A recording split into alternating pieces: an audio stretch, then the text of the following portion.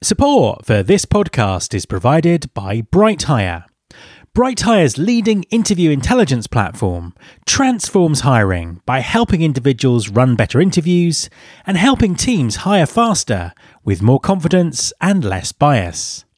BrightHire automatically records and transcribes interviews and creates highlights that can be revisited and shared right within the ATS. Teams use BrightHire to streamline their interview process, train interviewers and recruiters, and give hiring managers better information to make the best possible hiring decisions. Visit brighthire.com to learn how BrightHire can help you win the best talent. There's been more of scientific discovery, more of technical advancement and material progress in your lifetime and mine than in all the ages of history.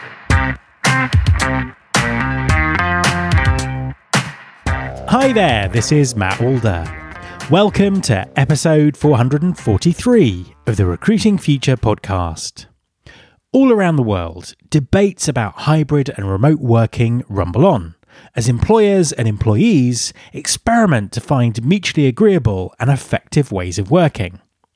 There's a lot of noise in the debate around the future of work, and I really want to cut through this.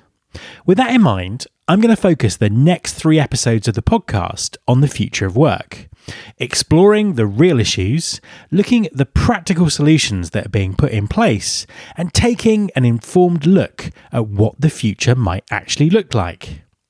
My first guest in this mini-series is writer, speaker and consultant Julia Hogsbourne, author of the brilliant book The Nowhere Office. In her book, Julia explores what's happening at the moment in the context of workplace changes over the last few decades and examines the current issues to help map the future. Hi Julia, and welcome to the podcast. Hello Matt, nice to be with you. Thank you for having me. It's an absolute pleasure to have you on the show. Please could you just introduce yourself and tell everyone what you do?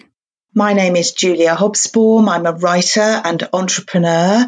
I write about work, the workplace, organisational change, and my latest book is called The Nowhere Office, Reinventing Work and the Workplace of the Future. And I also have a podcast called The Nowhere Office, which addresses these issues as well. Fantastic stuff. Now, I've just finished reading your book and it was a pleasure to read, and it's brilliant to read about someone looking very much into the future rather than necessarily dwelling on exactly what's happened in the last 2 years, and really thinking about what the implications are for work. Just give us a quick intro to the book. Tell everyone a little bit about what it's about and why you wrote it. Thank you for asking me to explain it. So the Nowhere Office is a phase of work I think we're in 75 years, 80 years or so after the end of the Second World War, when the last big reset globally happened. And I'm framing it as a time in the story and the history of work where we are nowhere near where we were in terms of going back to offices and fixed schedules. And we need to reimagine and reframe how we work because of all sorts of trends that have been triggered by but not caused by the pandemic. So the Nowhere Office is a sort of optimistic but realistic look at the state of work, which I don't think was working very well before. So it's actually does look to the future, but in order to look to the future, it also looks to the past. And so I begin by framing this phase of work against 3 others that preceded it between 1945 and 2020. And very briefly, those are that I believe the first phase immediately after the Second World War was what I would call the optimism years, when everybody who worked in an office sort of went to an office. Things were very hierarchical, they were simplistic, the power resided in the corner office. Computers were really very much over there, not, desktop, not laptop, not handheld. Then the mezzanine years that lasted between about 1977 and 2006, in which all sorts of workplace issues that we're now familiar with around identity and flexibility and rights and inequalities and HR became more prominent, and the technology moved closer into the office and into our lives. And then the period of time that immediately preceded the nowhere office phase that began with the pandemic, I call the co-working years. And those were beginning in 2007 with really the arrival of the internet, really the arrival of mobile, and the sense that in order to work, you had to be free, and you came in and out of offices, and co-working spaces were born. But the office as the sort of palace of presenteeism was still there. And now we're in the nowhere office. Nowhere is an anagram, for your eagle-eared listeners, of course, of now and here and here and now. And so it's very much a present, instant moment where it's just all changed. It's all up for grabs. It's all fluid. It's all hybrid. And I'll stop here by saying I think it's a very testing moment for recruiters, for managers, for leaders. But I also think it's a very important, necessary, and dare I say it, exciting moment too. Absolutely. And I really want to kind of talk more about that. But before we do, just to kind of reflect on what you've just said, what I really liked about your book was the way that you've defined those previous areas of work. And as someone who's worked through, I don't know, at least 3 of them, maybe without wanting to date myself, they were very kind of recognizable descriptions. You mentioned at the start of the conversation that the pandemic was ushering in a new phase of work because it had accelerated trends and issues and problems that were already there. Can you tell us a little bit about what you perceive those sort of trends and issues to be? Yes. So one of the things that's really interesting to me is that when the pandemic started, everybody missed the office and eulogized it and the water cooler. And there's still a lot of talk about how wonderful the camaraderie of the office is. And I'm absolutely in favour of people being together and coming together in an office. I'm just suggesting that how and when and why they do it and the patterns will change. But I'm also in favour of being realistic, which is that actually most people identify very much with toxic workplaces and office politics and the struggle of the commute and the fact that most office life is full of meetings and things that didn't work so well. And when you look at the data, as I have done pretty deeply, the reality is that stress and workplace stress not only costs the economy huge amounts of money, I mean 300 billion in America alone, but it 60% of working days in the EU were lost to stress pre-pandemic, 17.9 million working days in the UK, according to the Health and Safety Executive. And the World Health Organization pre-pandemic declared stress as the biggest single epidemic of the 21st century. And so I think it is fair to say that work wasn't working, actually. And so we need to look at why that is. I'm interested in organizational behavior and I'm interested in organizational change. And so for me, these discussions about the future of the office and how you go back to work and when and hybrid and all of the complexity of that. And by the way, it is complex and challenging, and there are hybrid haves and hybrid have-nots. Nevertheless, I think that we should be saying, yes, but how do we make some of the things that caused those stresses and the toxic workplaces disappear or be minimized? And that's what I'm interested in is remodeling and resetting a nowhere office culture that says it's about why you work and the fairness with which you're working that matters, not when and where as much. I think that's such an interesting point, and it really is the conversation that we need to be having, because on this topic, the news is dominated by people putting forward quite simplistic and clear-cut arguments about why everyone should get back to the office or why people should stay away from the office or why hybrid working is the only way of the future. And it comes from all directions as well, because I've spoken to people who kind of specialize in remote work, who've done remote work for decades, who very strongly argue that hybrid working won't work. But all of this kind of stuff, it really does obscure, as you say, the sort of the key issues in terms of developing this next phase of work. Talk us through some of the challenges employers are actually facing once we cut through the nonsense arguments that are out there. What challenges are they facing them, and how are they dealing with this very new world of work? Well, I think the biggest immediate challenge is that we're in a very tight labour market, and in the professional fields of office-based, knowledge-based work, it is a seller's market. And at the moment, all the data shows that people want freedom, flexibility, autonomy. I mean, even if you allow for the fact that the world's corporations have more or less decided that 20% of their workforces will absolutely be working hybrid at any given time, and that a 2-3 day a week model will prevail. The reality is they have no choice unless they want significant churn and unless they want to lose workers. So from that point of view, the most obvious challenge is that you've got to go with what the market is doing, and the market is not in the favour of employers at this moment. Now, that could change.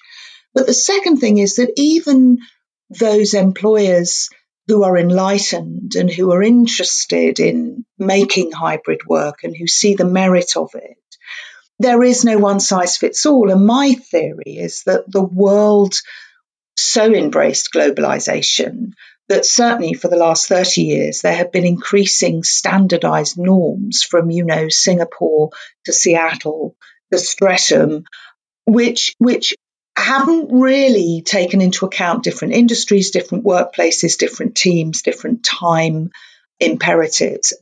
Everything has been shoehorned into, we've got the 5-year plan, we've got the quarterly results, this is how we all work. And that doesn't work because people have home lives and work-life balance that really came crystallizing into view with the pandemic. And the mobile tech means that our handheld devices are those in which we both make our dental appointments and book our theatre tickets and, phone our loved ones and check our emails and look after the social media accounts of our brands. And so the lives and the work lives of workers are very intertwined now.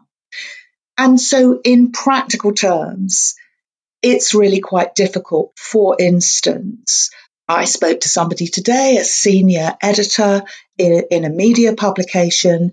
They've decided, aged sort of 50-something, that they want to go part-time. Now, the reality is they want to do that because they want to control the mission creep that they were ending up editing a lot during evenings with no boundary. That's a big problem, as we know, from home working and from mobile-based working. But the truth is that may not fit the realities of the publishing schedules. I mean, that's just one micro example. The problem is that there was a simplicity when everybody had to be in and be present, even though there was a lot of wastage of time, which we all knew about. It was simpler. And it also suited managers and bosses, particularly those of a certain generation, who really, they like control and they like surveillance, and it makes them feel in control. So I'm not in any way denying that to make hybrid work is going to be one of iteration and trial, and there is no one size fits all.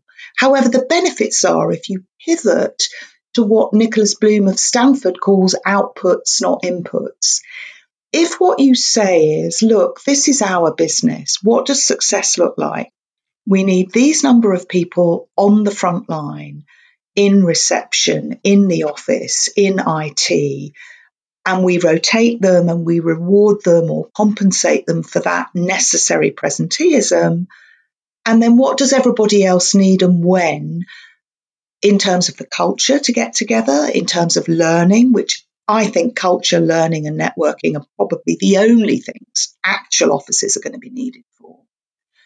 And then the rest of the time, it really is all very, very technology enabled. And the truth is, we all worried about tech, and then we realized it saved work, because you can, in fact, do so much cloud-based and with teleconferencing. And therefore, it means how you regard hybrid has got to be framed against what needs to be done next to other people and why, and what doesn't. So in the short term, sorry to give you such a long answer, I'm just so interested in this. In the short term, you've got a bit of a headache and a half for managers and leaders. They have to listen more. They have to try things more. They have to undo lots of assumptions that have formed about the systems that they believe in. I don't think any of the old systems are necessarily built to last. That's what the pandemic has done. It has swept away old norms. That's the exciting bit. It's also the challenging bit. I completely agree, actually. And I think what really underlines the challenge that we have now is the narratives that are out there. So I see more argument about, well, what about young people who are coming into the workforce? We have to go back to the office so they can learn how to work. This kind of throwback to how things were is the only solution to that problem, rather than discussion about, well, actually, we have technology, we still have offices, we still have all these different ways of working at our disposal now that have been proven. How do we develop something that is fit for purpose, fit for the times we live in, and is going to be better than that old way of working? And this is why I really liked your book, because I don't see enough of that discussion going on at the moment. Thank you. I mean, I don't either. The truth is, I'm a lay person. I've worked for 30 plus years as a consultant. I've had a bit of time myself in large corporations. I've been a consultant to have clients across micro enterprises and substantial global businesses.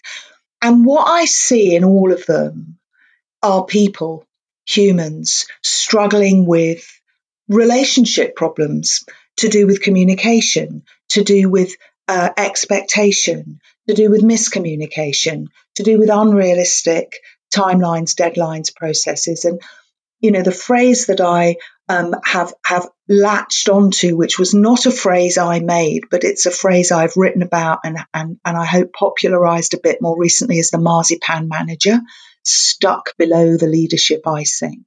The truth is that we need to unstick a lot of norms that have been taken for granted about the way human beings work in organizations. And if you have too many layers above you, below you, to the side of you, you cannot be agile. Now, as a management ideology, agility and agile has been, the phrase of the day for a long time. But we now realize, and I think I've uncovered this in this book and also in a previous book called Fully Connected, and the book immediately before this called The Simplicity Principle, sort of 3 books published in very short succession, ending with the Nowhere Office. I think what we now understand is there's really a difference between words and action. And we need work to work. We need to be able to say, oh my goodness, hang on a minute, we've got a workforce that absolutely must come in 10-hour days for 3 months in order to get this project done. I mean, hypothetically. Now, if you can make the case for that, and everybody's on the same page, and they're well led, and they're well organized, and they're well remunerated, that's not really hybrid, except that you might have an enormous break after that immersive period. For other organizations, going to a 3-2 model is fine, but the compromise may be, well, you don't get a desk anymore. If you want a desk and you want an office, then you have to commit to certain things. So it's about what works. It's about compromise. It's not about a sort of blind faith in buzzwords and techniques that really don't trickle through. I mean, I looked at the data for how much management and leadership development investment is. I mean, it's billions of quid. Who benefits from it? No one, apparently, based on what has happened post-pandemic, because everybody's having to relearn it. So I really want us to call out some of this sort of nonsense, because we are all working together to get work done. And by the way, I'm also pretty anti the movement that had begun to sort of gain traction pre-pandemic, which says, oh, we shouldn't be working anyway. I'm very pro-work. I think work gives us meaning. I think it's probably the economic model that is most viable. I think it's very difficult at the moment in a tight, in roaring inflation and so on and so forth. But so I'm pro-work, working better. And that means we've got to, in writer speak, kill some darlings. We've got to talk frankly, really frankly, about stuff that doesn't work. And we should champion the best practice where it rears its head. There's loads of innovation around, by the way, from talent officers, recruitment, people managers, but we're not bringing it all together systematically and saying the Nowhere Office is a phase that we're in, who's doing what and how are we learning from each other across the board. That, to me, would be real progress. You mentioned recruiting there, and I just wanted to ask you a couple of questions about talent acquisition and where it fits into all of this. Obviously, it's a very disruptive time in recruiting at the moment. Massive investment in technology, very, very hard to recruit people, everything that sort of happened in the pandemic. And we are seeing some incredible innovation, but it's not widely distributed. And actually, so many organizations still working off Word document CVs and interview processes that haven't changed in 20 years.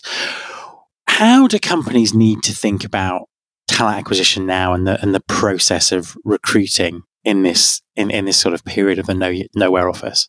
Well, you're the expert. I'm not the expert in recruitment. I mean, what I'm picking up from the research and from the conversations I'm having is that recruiters are pretty happy that, the geographical lid has been lifted. And certainly lots of employers are happy that the talent cap that meant it was geolocated around offices is no longer there. So from that point of view, I think it's a plus for recruitment. And as I say, I think the technology has come on so significantly.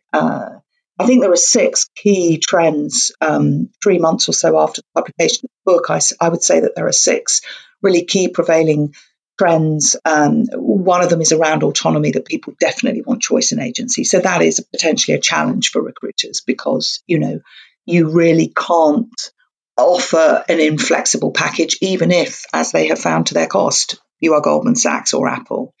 The second is the question of commute, which is people do not want the commute, which again lifts the lid on the geography. And you're seeing fantastically interesting developments, with entire countries like Ireland and cities like Hull creating strategies to say, you can work from anywhere and live in our place, The third is the question of cost. The fourth is the question of environment and sustainability, which is, again, for managers and leaders a problem. You can't hurtle around the world in quite the same way that you did, and then place and technology are the other 2 key factors, and all of that puts pressure on the industries around employment and management of employees, subcontractors. And by the way, another trend, of course, is that about half the world's knowledge worker workforce is set to become freelance really within the next decade. And that's an astonishingly rapid shift. So, what that means is people are much more mobile in their careers anyway. So what do I think that means for recruiters? Well, I think they need to make better use of networks. I've written a lot about networks, and there's a significant chunk of the book devoted to it. What networks do you run to surface talent? How do you recruit? By nosing around and noticing people digitally and in real life, as well as, putting out job ads and so on and so forth. So I think the recruiters that are going to win are the ones that innovate and are curious and do not rest on their laurels. Again, the The failure of tech, I think, is that in recruitment pre-pandemic, it became literally, and I'm probably exaggerating and probably doing a disservice to some of the finesse that you and your listeners know more than me, so forgive me. But if I can generalize critically, I would say that there was an over-reliance on the algorithm-led response. I know a lot of young people for whom it was routine to graduate or to not graduate, to apply for jobs and not even get an acknowledgement that their application had been received. I mean, that is just grotesque. Who thought that was acceptable?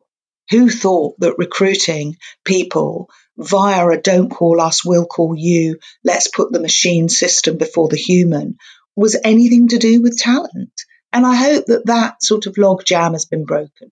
I sincerely hope so too. Things move in the right direction, but there are still far too many companies that do that, basically. Wanted to just change the subject slightly and ask you sort of a final quick question about wellness, because wellness is something that you talk about in the book. We've really kind of seen a lot of companies jumping on the sort of wellness bandwagon, but it just doesn't seem very joined up. I mean, I think what really brought it home for me was during the pandemic, there was this kind of big push around wellness and, the well-being of our teams working at home in very stressful circumstances is crucial. And the answer seemed to be to get everyone on Zoom to have a drink, or everyone on Zoom, back on Zoom, to do some yoga or some mindfulness. And not really getting to the crux of the core problem of people, burning out because of use of screens and things like that.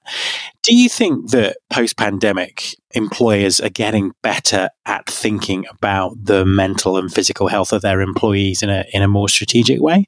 Yes and no. I definitely think that there is an acknowledgement that we've been in sort of wellbeing 1.0 for quite some time, and that the whole kind of box ticking exercise of mindfulness and beanbags and saying, we welcome people with mental health problems into our workplace is sort of not sufficient, because actually what you need to say is we are a well-functioning workplace. We are a strong workplace in which you can be your best self, because we're not stressing you out with impossible deadlines, bad management, marzipan management, having to work beyond the hours for which you're paid. That's number one. We need to get a bit real about what causes a lot of ill health and stress, as you say. I mean, I saw somebody recently, a very, very senior global executive. I mean, I've never seen somebody look so unwell because they're on back-to-back teleconferencing 8 hours a day, which is not healthy.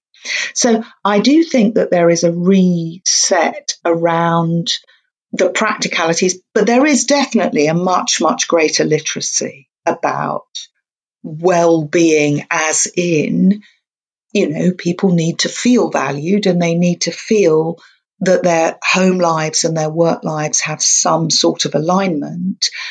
Where I'm pessimistic, even though broadly speaking I'm an optimist, Matt, but where I'm pessimistic is I think that the structures of governance and decision making around boards and the C-suite is still completely not joined up. And so even though there are policies around physical health and mental health, there aren't policies around what I call social health, which is how do people connect and collaborate and learn? And actually, how do people work with machines? And if we can get that piece right, then I think we really will be leading on well-being and really will be seeing great results.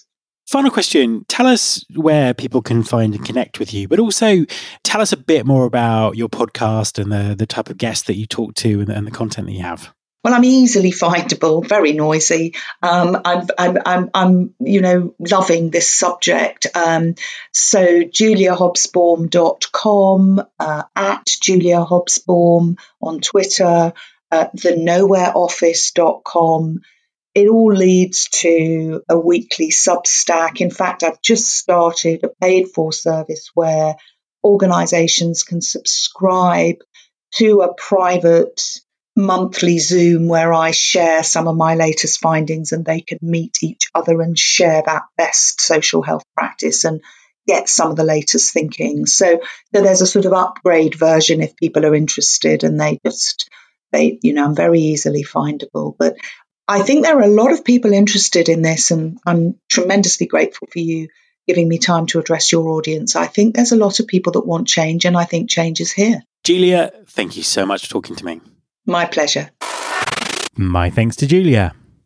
You can subscribe to this podcast in Apple Podcasts, on Spotify, or via your podcasting app of choice. Please also follow the show on Instagram. You can find us by searching for Recruiting Future. You can search all the past episodes at recruitingfuture.com. On that site, you can also subscribe to the mailing list to get the inside track about everything that's coming up on the show. Thanks very much for listening. I'll be back next time, and I hope you'll join me.